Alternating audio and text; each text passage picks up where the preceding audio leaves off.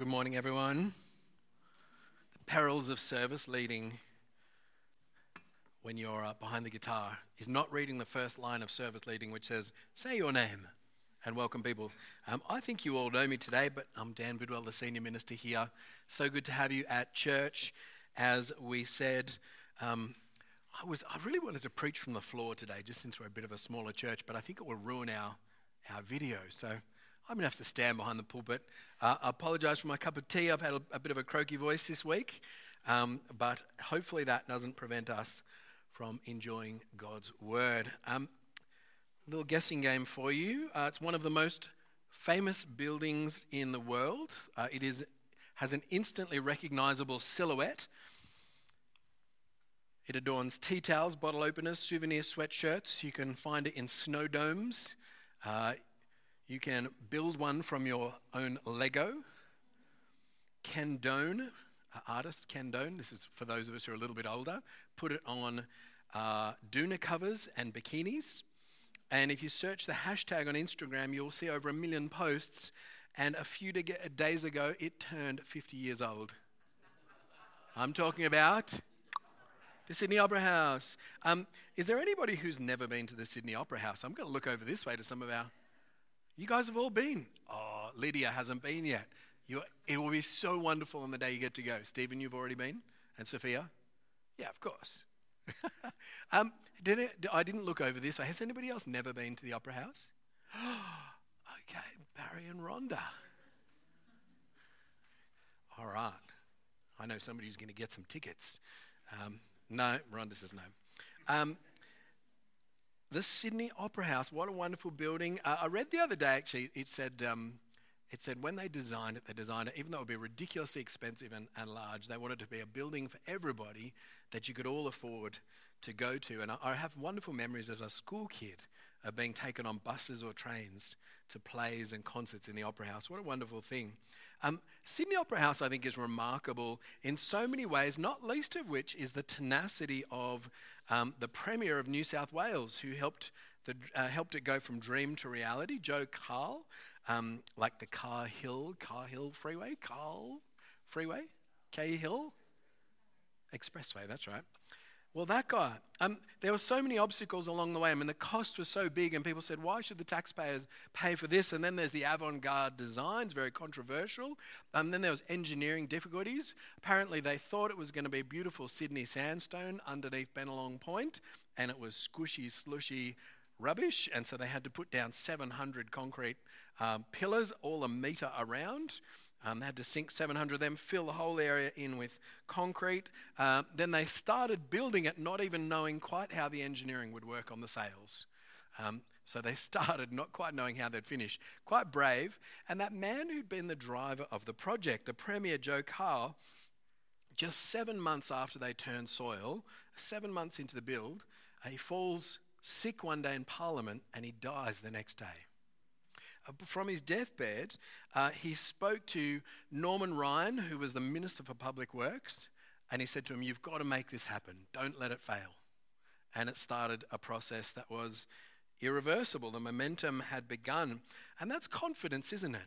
Confidence to carry a project that is so controversial that people say it's not going to work or it's not worth it. Carl had confidence that the end product, the end result, would make all of the difficulties worthwhile. And he was right. I mean, his belief in the project produced something extraordinary. And in Paul's letter to the Philippians, which we'll be looking at this term, Paul is convinced that the end result of our faith far outweighs any difficulties that we might experience right now. In Christ, God is doing something extraordinary in our lives, and we need to trust him no matter what circumstances come our way. And so Philippians is this book of joy, it's a book of hope, it's a book that inspires our confidence in Christ. So why don't we pray that God would speak to us through Paul's words to the Philippian church now. Let's pray. Our Heavenly Father, we pray that you would speak to us today through Paul's letter to the church at Philippi. Would you teach us to have great confidence in you and in the work that you've begun in us through Jesus Christ? And we pray in his saving name. Amen. Well, the book of Philippians, it's a letter that Paul wrote to the church in Philippi. Philippi is a part of Greece on the mainland, Macedonia today. And this Philippian church was a church that Paul had planted himself about 10 years earlier, probably around 50 AD. And you can read about how he planted that church in the book of Acts in chapter 16. But now 10 years later, Paul is in prison. He's under Roman guard. He's, I think, attached to a Roman guard 24 hours a day with a chain that's about 3 foot long. There's a word in the Greek that describes as the name of that chain. And he's awaiting execution, we believe. And he writes this letter to this church that he'd planted, this church that he loves. And this is different from some of his other letters. There's no heresies to address in the Philippian church. There's no behavioral problems or worship problems. Actually, Paul just wants to encourage them in their faith. He wants to encourage them to live out their faith in a culture that is hostile to Jesus. And this is a theme that might be a little bit relevant to us as well. So let's dive in at verse 1. Verse 1, Paul and Timothy, servants of Christ Jesus, to all God's holy people in Christ Jesus at Philippi, together with the overseers and deacons, grace and peace to you from God our Father and the Lord Jesus Christ. Back in New Testament times, probably preaching to the choir here, but instead of writing the name at the end of the letter, they wrote their name at the beginning, just so you know. And so this is a letter from Paul and Timothy. Timothy, you probably know a little bit about Paul, but Timothy was Paul's protege. He was this young man who was born Greek, not born a Jew like Paul. He was born Greek. So he's the perfect person to help Paul plant churches in the Greek-speaking world. And Philippi, of course, was in the Greek-speaking world. And have a look at what Paul says about himself in the first line, about himself and Timothy. See, despite Paul's leading role in the evangelism of Asia and Europe, even though he's this church planter and pioneer, and even though he's kind of really the leader of the Gentile church, Paul thinks of himself very humbly. He thinks of himself as a servant. He's a servant. Paul and Timothy, they were servants of Jesus Christ, just like Jesus himself was a servant. Jesus said he didn't come to be served, but to serve and to give his life as a ransom. That's Mark 10:45. And as Christians, we're also to follow Jesus and to follow Paul and Timothy in becoming servants and thinking of ourselves as servants. Now, the letter is addressed to all God's holy people. All God's holy people in Christ Jesus in Philippi. The version that Ross read before, it says to the saints in Philippi. It's the same word as holy in the original language. Now, I know there's some connotations with that word saints. You know, we often think of a saint as a person who's done a miracle. Or we think of saints as particularly godly Christians. But here Paul tells us that actually all God's people in Christ Jesus are holy. I don't think he was just talking to a certain section of the church. He was talking to all of God's people who are holy. That is, when we are in Christ, when we have our faith in Christ, Jesus makes us saints. He sanctifies us. He makes us holy. Not because of what we've done, but because of what Christ did on the cross to bring forgiveness. And I think that's why Paul also starts his letter with this reminder of grace and peace. He always says that, grace and peace. He reminds us of the grace and peace that we have with God. We have grace and peace through God our Father and the Lord Jesus Christ. A couple of weeks ago we said that grace is God's riches at Christ's expense. And this grace, this story of God's grace poured out upon us, it means a new story for us. A new story apart from our sin. And we're going to think about sin in a little while, but isn't it great to imagine a new story for your life where sin is not part of the story? Paul begins all of his letters with this reminder of a new story and the new life and the new calling that we receive when we follow Jesus, that we've been set apart, made holy when we put our trust in Jesus. And sometimes it's worth reminding ourselves of the same. So what would be different about your life if you started to think of yourself as a saint? What would be different if you thought, I'm a saint? What would be different about your life if you thought of yourself as a servant? Interesting, isn't it? That's the first big idea, servants and saints. Second big idea, we have a little guessing game. I'm going to say something and then you say the answer. So if I say Butch Cassidy, you say? Sundance Kid, good job. I say Bonnie, you say? Clyde. I say Fred Astaire, you say? Ginger Rogers, one for the ballet fans. I say Margot Fontaine. You say Rudolph Nureyev. Well done. One for the Gen Xers. I say Han Solo, you say? Oh, yeah, that's not unfair.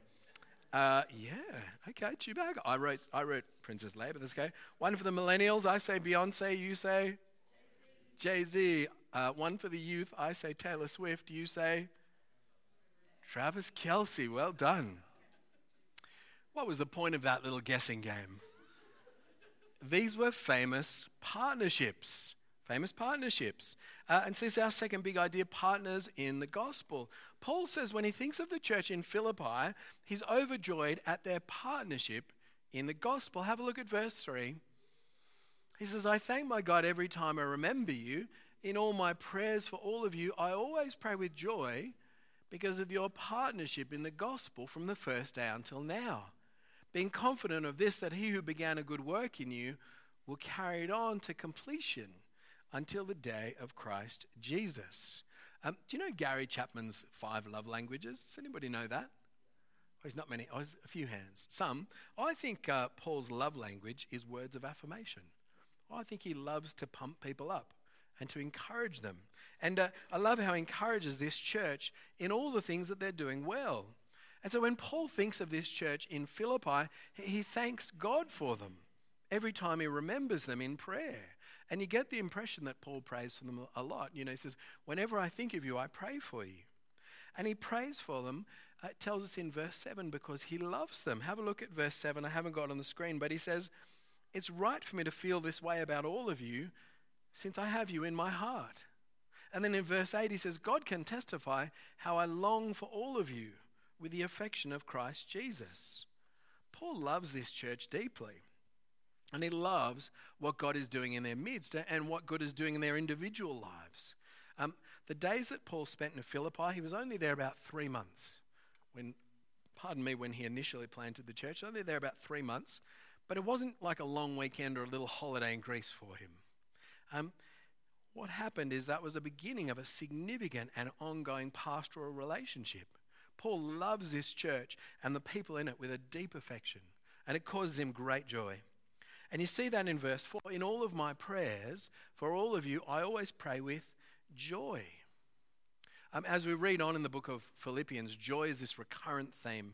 The word joy or rejoicing, I think it occurs 27 times in these 4 chapters.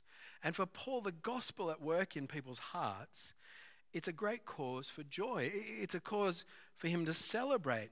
Paul overflows with joy and thankfulness even when his own circumstances are so terrible. Here he is in chains. And so we see a hint of that in verse 7, where Paul is in chains. Further on in chapter 1, he'll describe it even more clearly. He writes from this house imprisonment where he's awaiting death. He was probably there for 2 years, and probably not long after he wrote this, he was executed by Emperor Nero, martyred in about AD 61 or 2. And so Paul writes from prison, and he's considering his impending death. And despite all of those choices, all of those circumstances, Paul makes it his choice to choose joy. Isn't that an interesting idea? Making the choice to choose joy. He chooses to be joyful. He chooses to be thankful. He chooses to pray. Doesn't matter what's happening in his life. Those external circumstances are not a reason. He takes his joy in what God is doing through the gospel. So come back to verse 3. Paul thanks God every time he remembers the Philippians, and he always prays with joy. And why is he so joyful? The reason is their partnership in the gospel from the first day until now. The Christian faith, you see, it's not just a receiving faith. It's not just a passive faith. It's not like a membership where you kind of sign the box or you tick the box, or you pray the prayer once and boom, you're done, you're soldier in heaven. That's not how it works. It's a partnership. When Christ This partnership where Christ acts as an agent of change in our lives, and then he makes us an agent of change to use in other people's lives. So have a think about how it worked. Jesus comes from heaven. He shares the good news about how to be saved. And then he recruits 12 disciples who help him with a mission. And then after his resurrection, Jesus commissions all believers to take the gospel to the ends of the earth, to make disciples. And so Peter goes first. He plants a church amongst the Jewish people in Jerusalem. And then Paul goes and plants amongst the non-Jewish people, amongst the Gentiles. He plants in Asia and Europe, all these little baby churches. And the point of the baby churches is not just that they stay there, but actually that they grow and then replicate. And that's the way that God has sent the gospel to the ends of the earth. And the principle is that God uses his church and the people of his church to share the message of Jesus in the world. We are partners in Jesus' plan to take the gospel to the ends of the earth. The Christian faith isn't passive. It's an invitation to join in gospel partnership that Jesus started 2 years ago. That gospel partnership, that gospel work, that great commission. That's what Jesus wants us to do. And so Paul prays for the church in Philippi. He's full of thankfulness and joy because of their partnership. Verse 5. They have partnered in the gospel from the first day until now.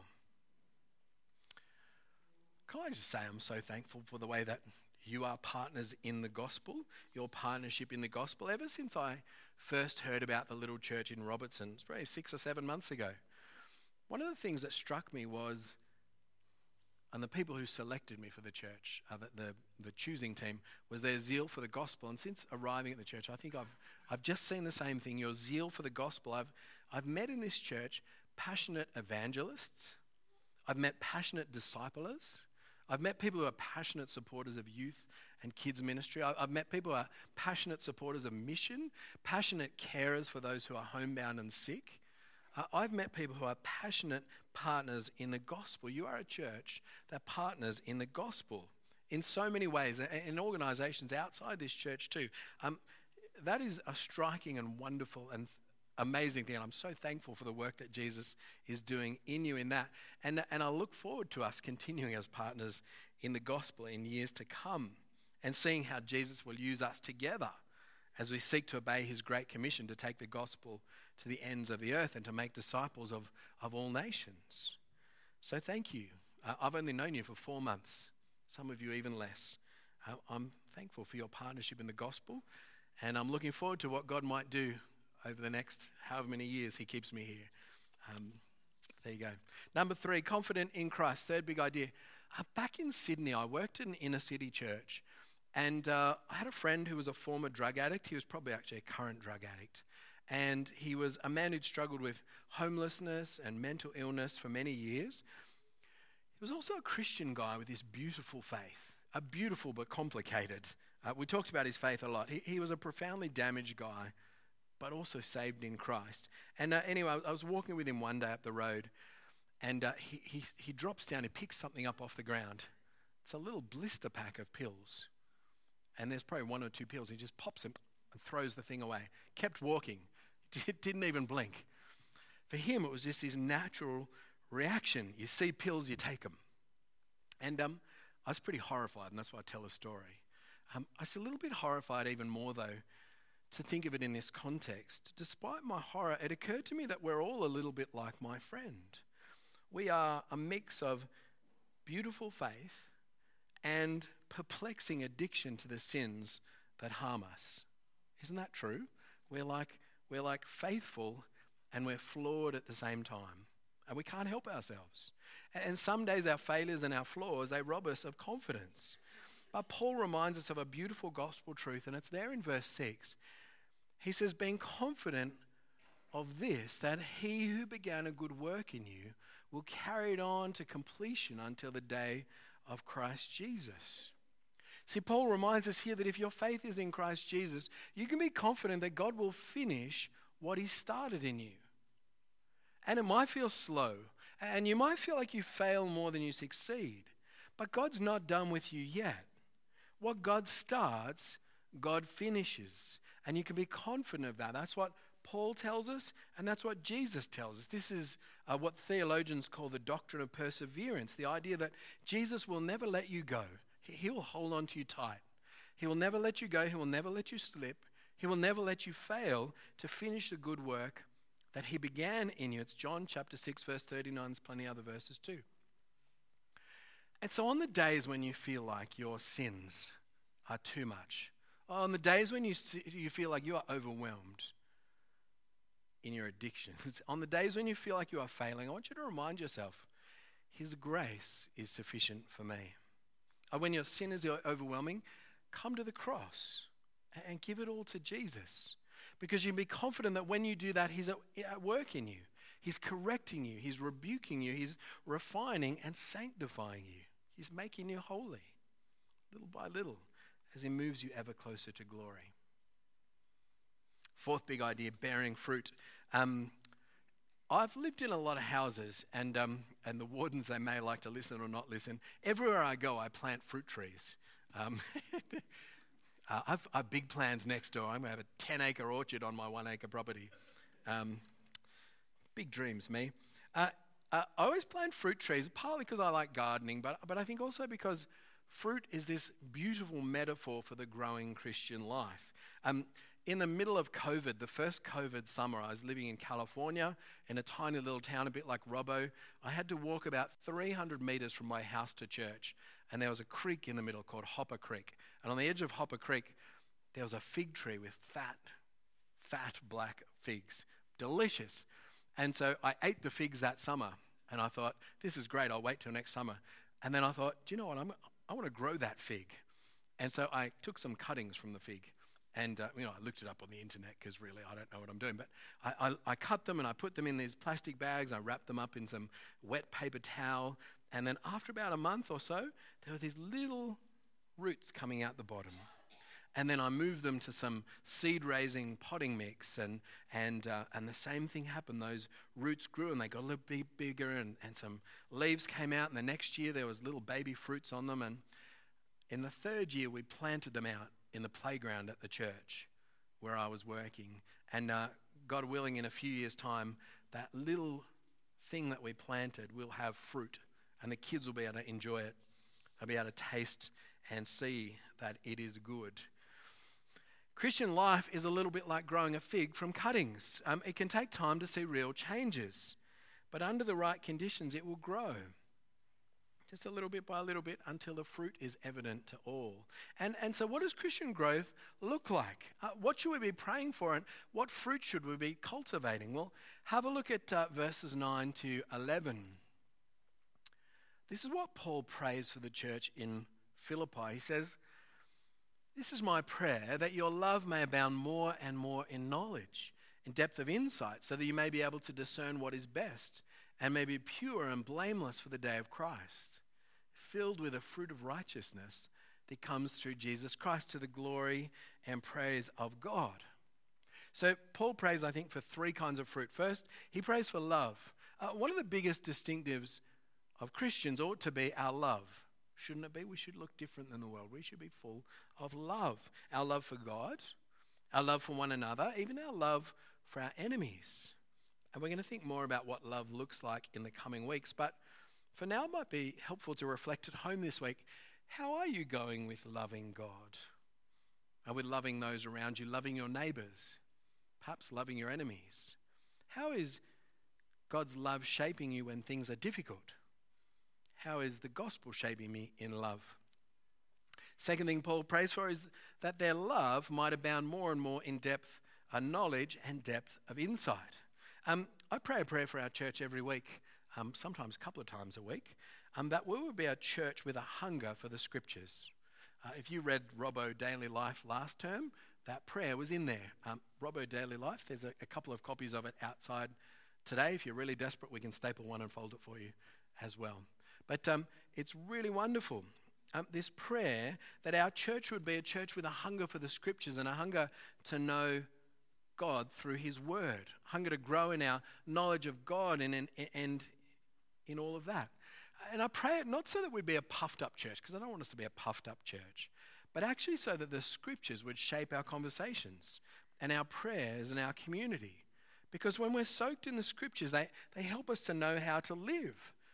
Help us to know how to manage difficult relationships and situations and how to overcome the pressures and stresses of this world.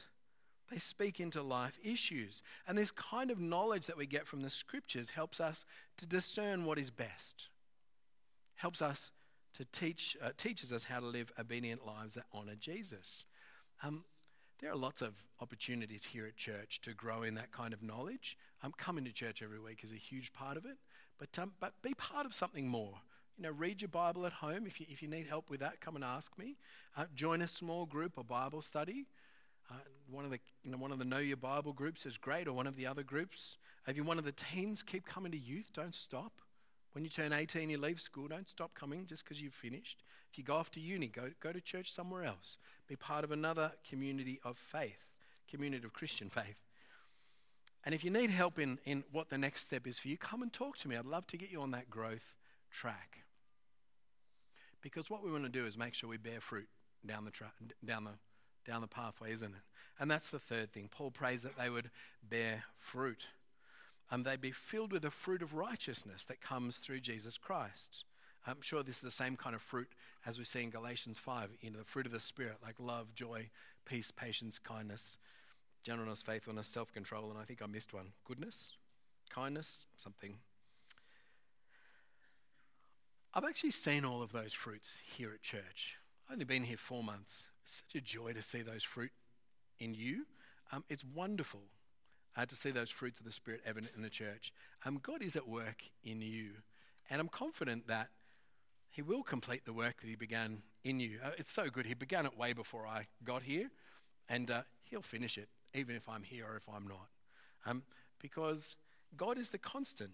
He's the one who grows us. As Paul said to the church in Corinth in 1 Corinthians 6, he said, well, Paul plants the seed and Apollos waters it, but God makes it grow. God is making us grow as a church. We're to trust Him in that. He's going to keep this good work going. He'll bring it to completion. So why don't we finish by praying that God would keep growing us as a church, bearing fruit. Heavenly Father, we thank You for Your word today. We pray that You would give us great confidence in Christ, that You are making us holy. You are sanctifying us. You are taking us from glory to glory. You are changing us by Your Holy Spirit.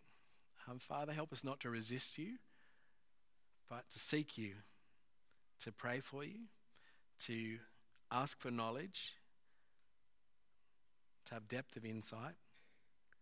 Help us to grow in love so that we can take the message of Jesus in our everyday life, wherever it is that we go, so that people will see Jesus and be saved. And we pray in His precious name. Amen. We're going to stand and we're going to sing.